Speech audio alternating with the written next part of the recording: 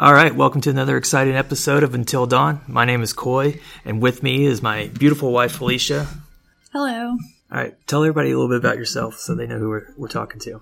I am a hairstylist by day, paranormal investigator by night. I belong to the paranormal group Ladies Investigative Paranormal Society, also known as LIPS. They are based out of Columbia, Missouri, but I am in St. Robert, Missouri. I got interested in the paranormal as a child because my grandparents had a farm in southern Missouri that was haunted by a poltergeist. And my grandma always told me stories about things that were happening there. And that's what got me interested. All right, on today's podcast, we're going to be talking about the Exorcism of 1949 that took place in St. Louis, Missouri. Of course, everyone knows now that the Exorcist movie was actually based on the exorcism that took place in St. Louis. What an excellent day for an exorcism. So today we're going to be separating a little bit of myth from facts. Now, the Exorcist movie, of course, was based in Georgetown. Today we know now that the final exorcism took place in St. Louis. But where it actually started was in Maryland. Now, the whole story is centered around a 13-year-old boy whose name was never actually released in public. He was called Roland Doe in the diaries. He was very close with his aunt who lived in St. Louis. Her name was Mathilda Hendricks, but went by the name of Aunt Tilly. She had an active interest in spiritualism and the occult, and it's believed that she had taught Roland how to use the Ouija board to contact the other side. It is believed by many that the use of the spirit board or Ouija board with the Aunt Tilly and Roland is what brought about the possession or whatever did occur with him. Now, on January 26, 1949, Aunt Tilly passed away with multiple sclerosis. The activity with the boy actually started on January 15th, yet the mom felt like maybe Aunt Tilly's spirit was causing some of the activity. So, what activity was going on? They were hearing noises. They were hearing scratching on the walls, dripping in the walls, kind of like a water drip or dripping faucets. It escalated into the sounds of people walking in the hallway, and dishes and objects were being moved around without explanation. I think it's what some people would kind of call poltergeist activity, which is also linked to adolescent teens. Caused by what? Stressful situations or hormones, stress, which they thought teen because things. Of Aunt Tilly dying. Right. But the mom actually used the Ouija board again with Roland and the grandma in order to try to contact Aunt Tilly. They asked her if it was her for her to knock 3 times. At first there wasn't any noise at all, but then they said that Roland and the grandma heard a loud swish of air above their head, and then there was 3 knocks on the floor.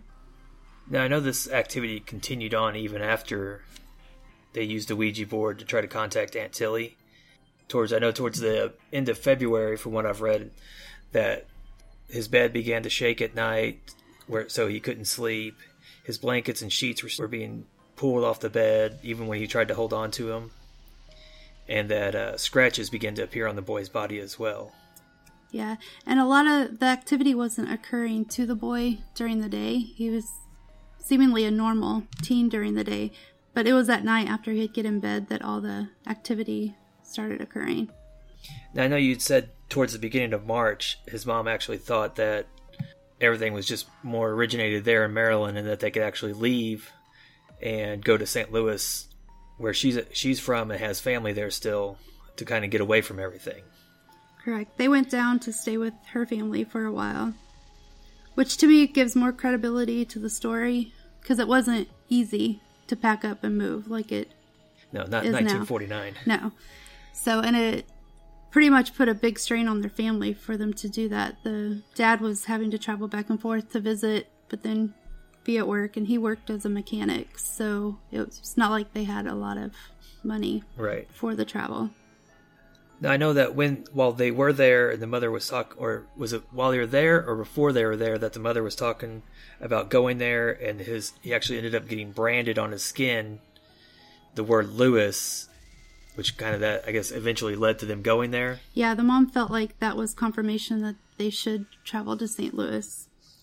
And when that happened, the boy's like hands and stuff was completely visible, and that there was other people that were there. Right, there was witnesses to say that he didn't mark himself in any way.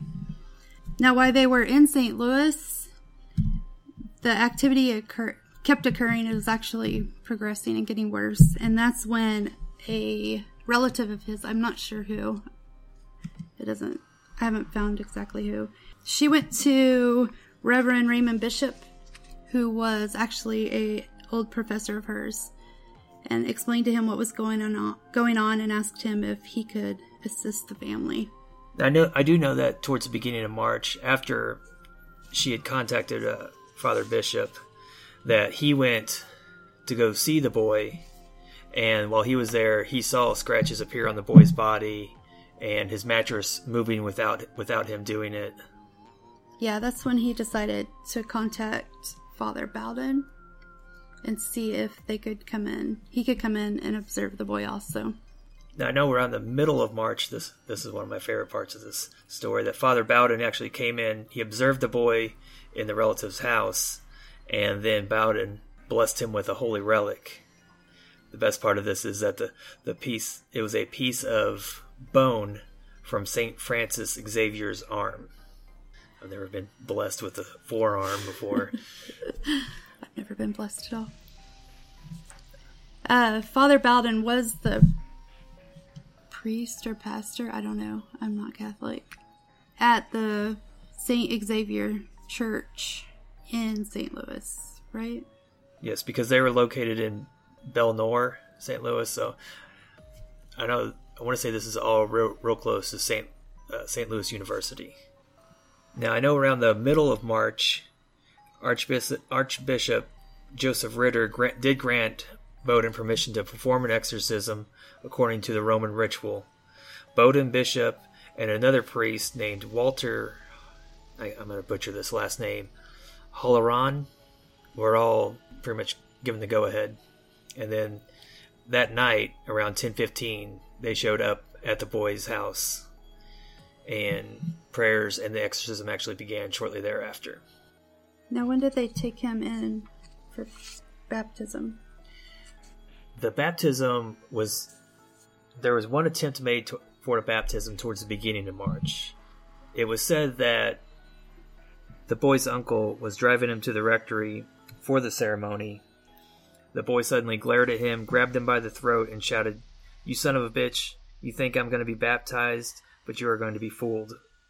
I read during Catholic baptism rituals, they usually take about 15 minutes for the whole ritual. But with Roland, it took several hours.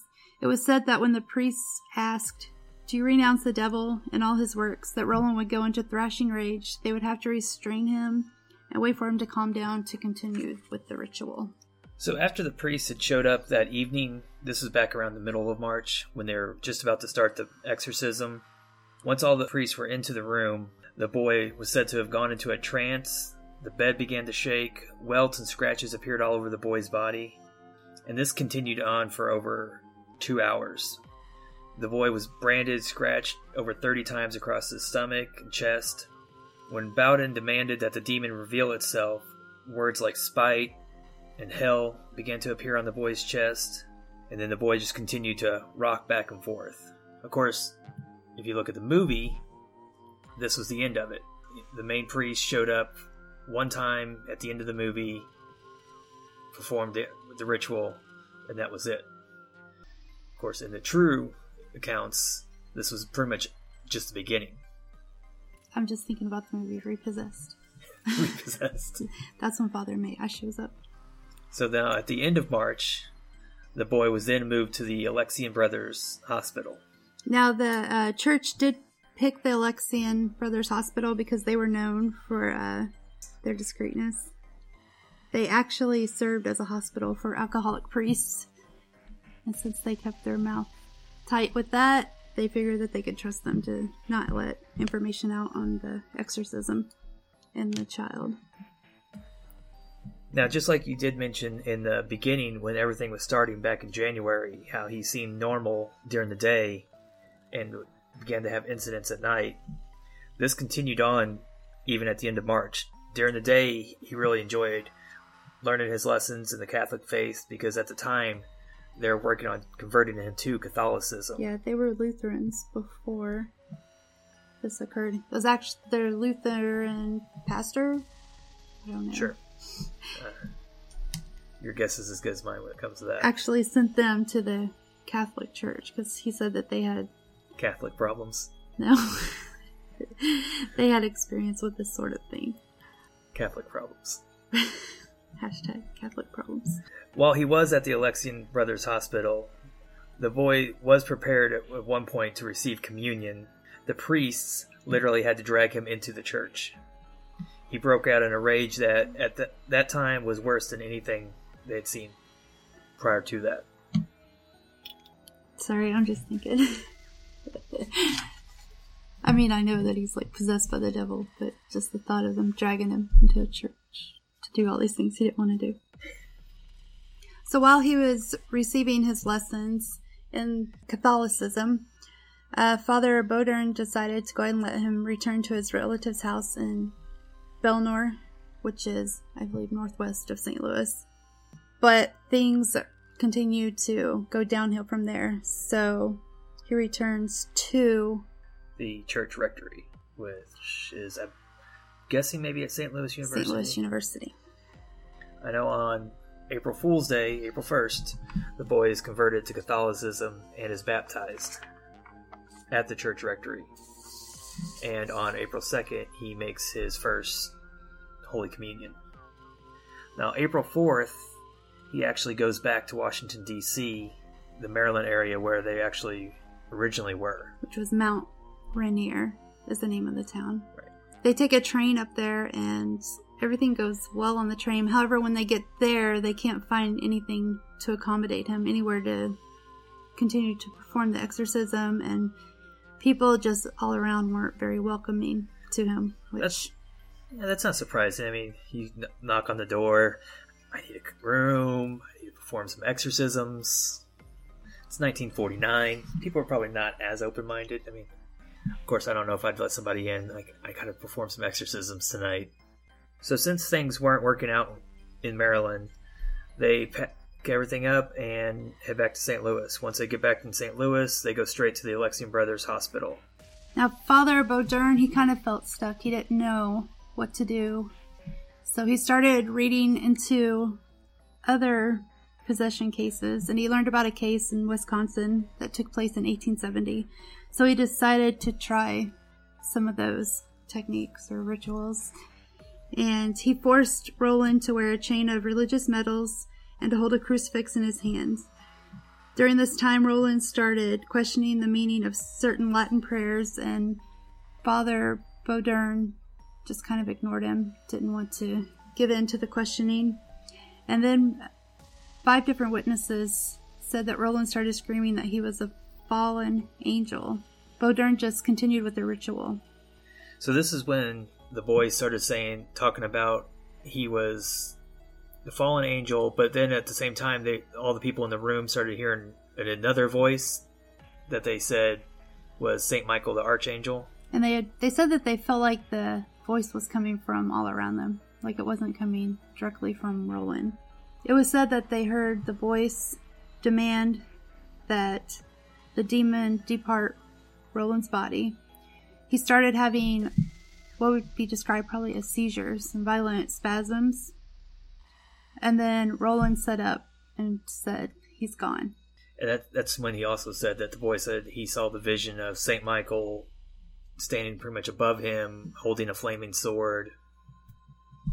At this point, the exorcism is considered successful and completed. Later entries that were read in the bishop's diary, he had wrote, "Since Monday at 11 p.m., there have been no indications of the presence of the devil." Well, that's good.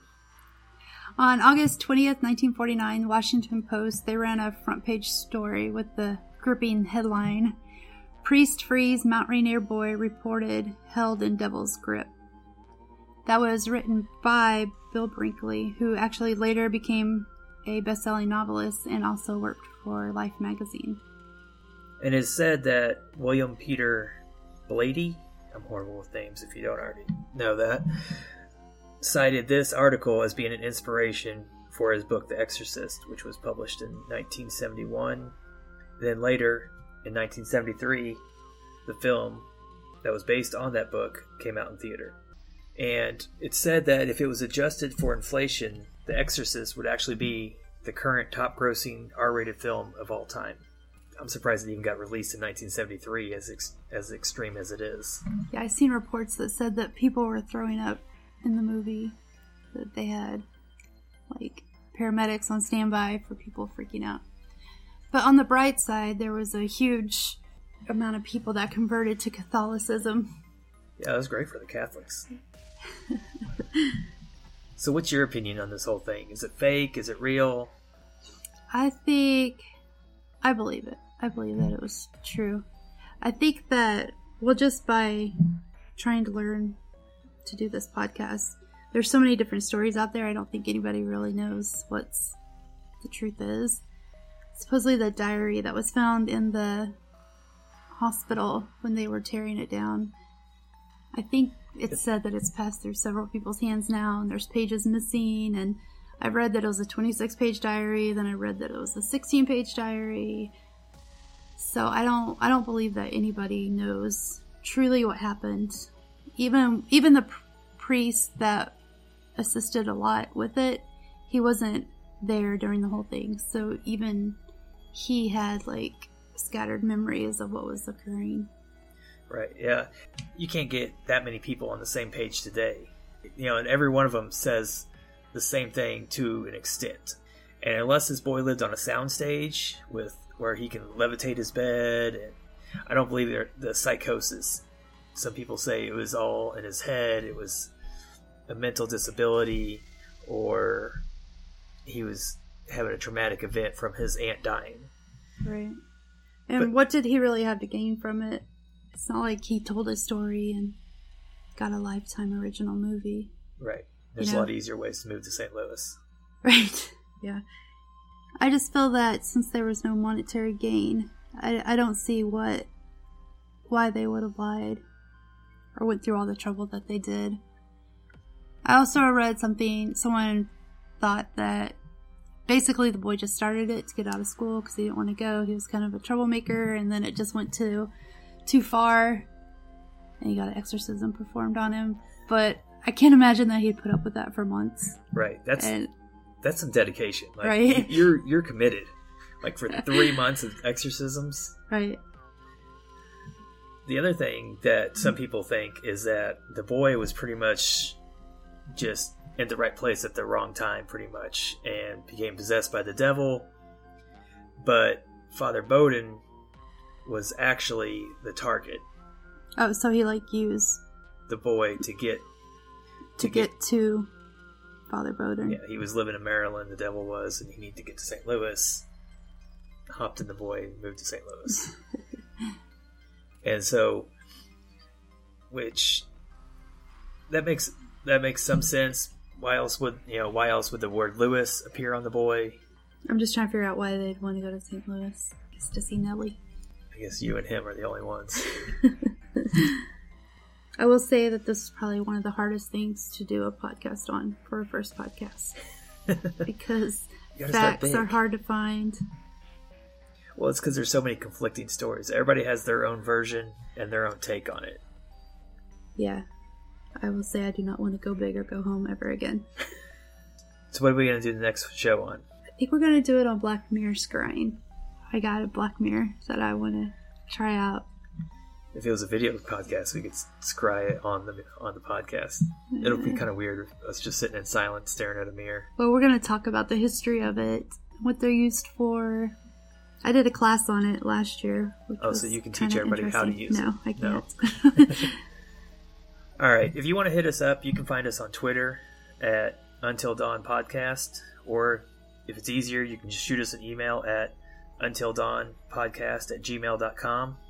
So until next time, I'm Coy. And I'm Felicia. And this is Until Dawn.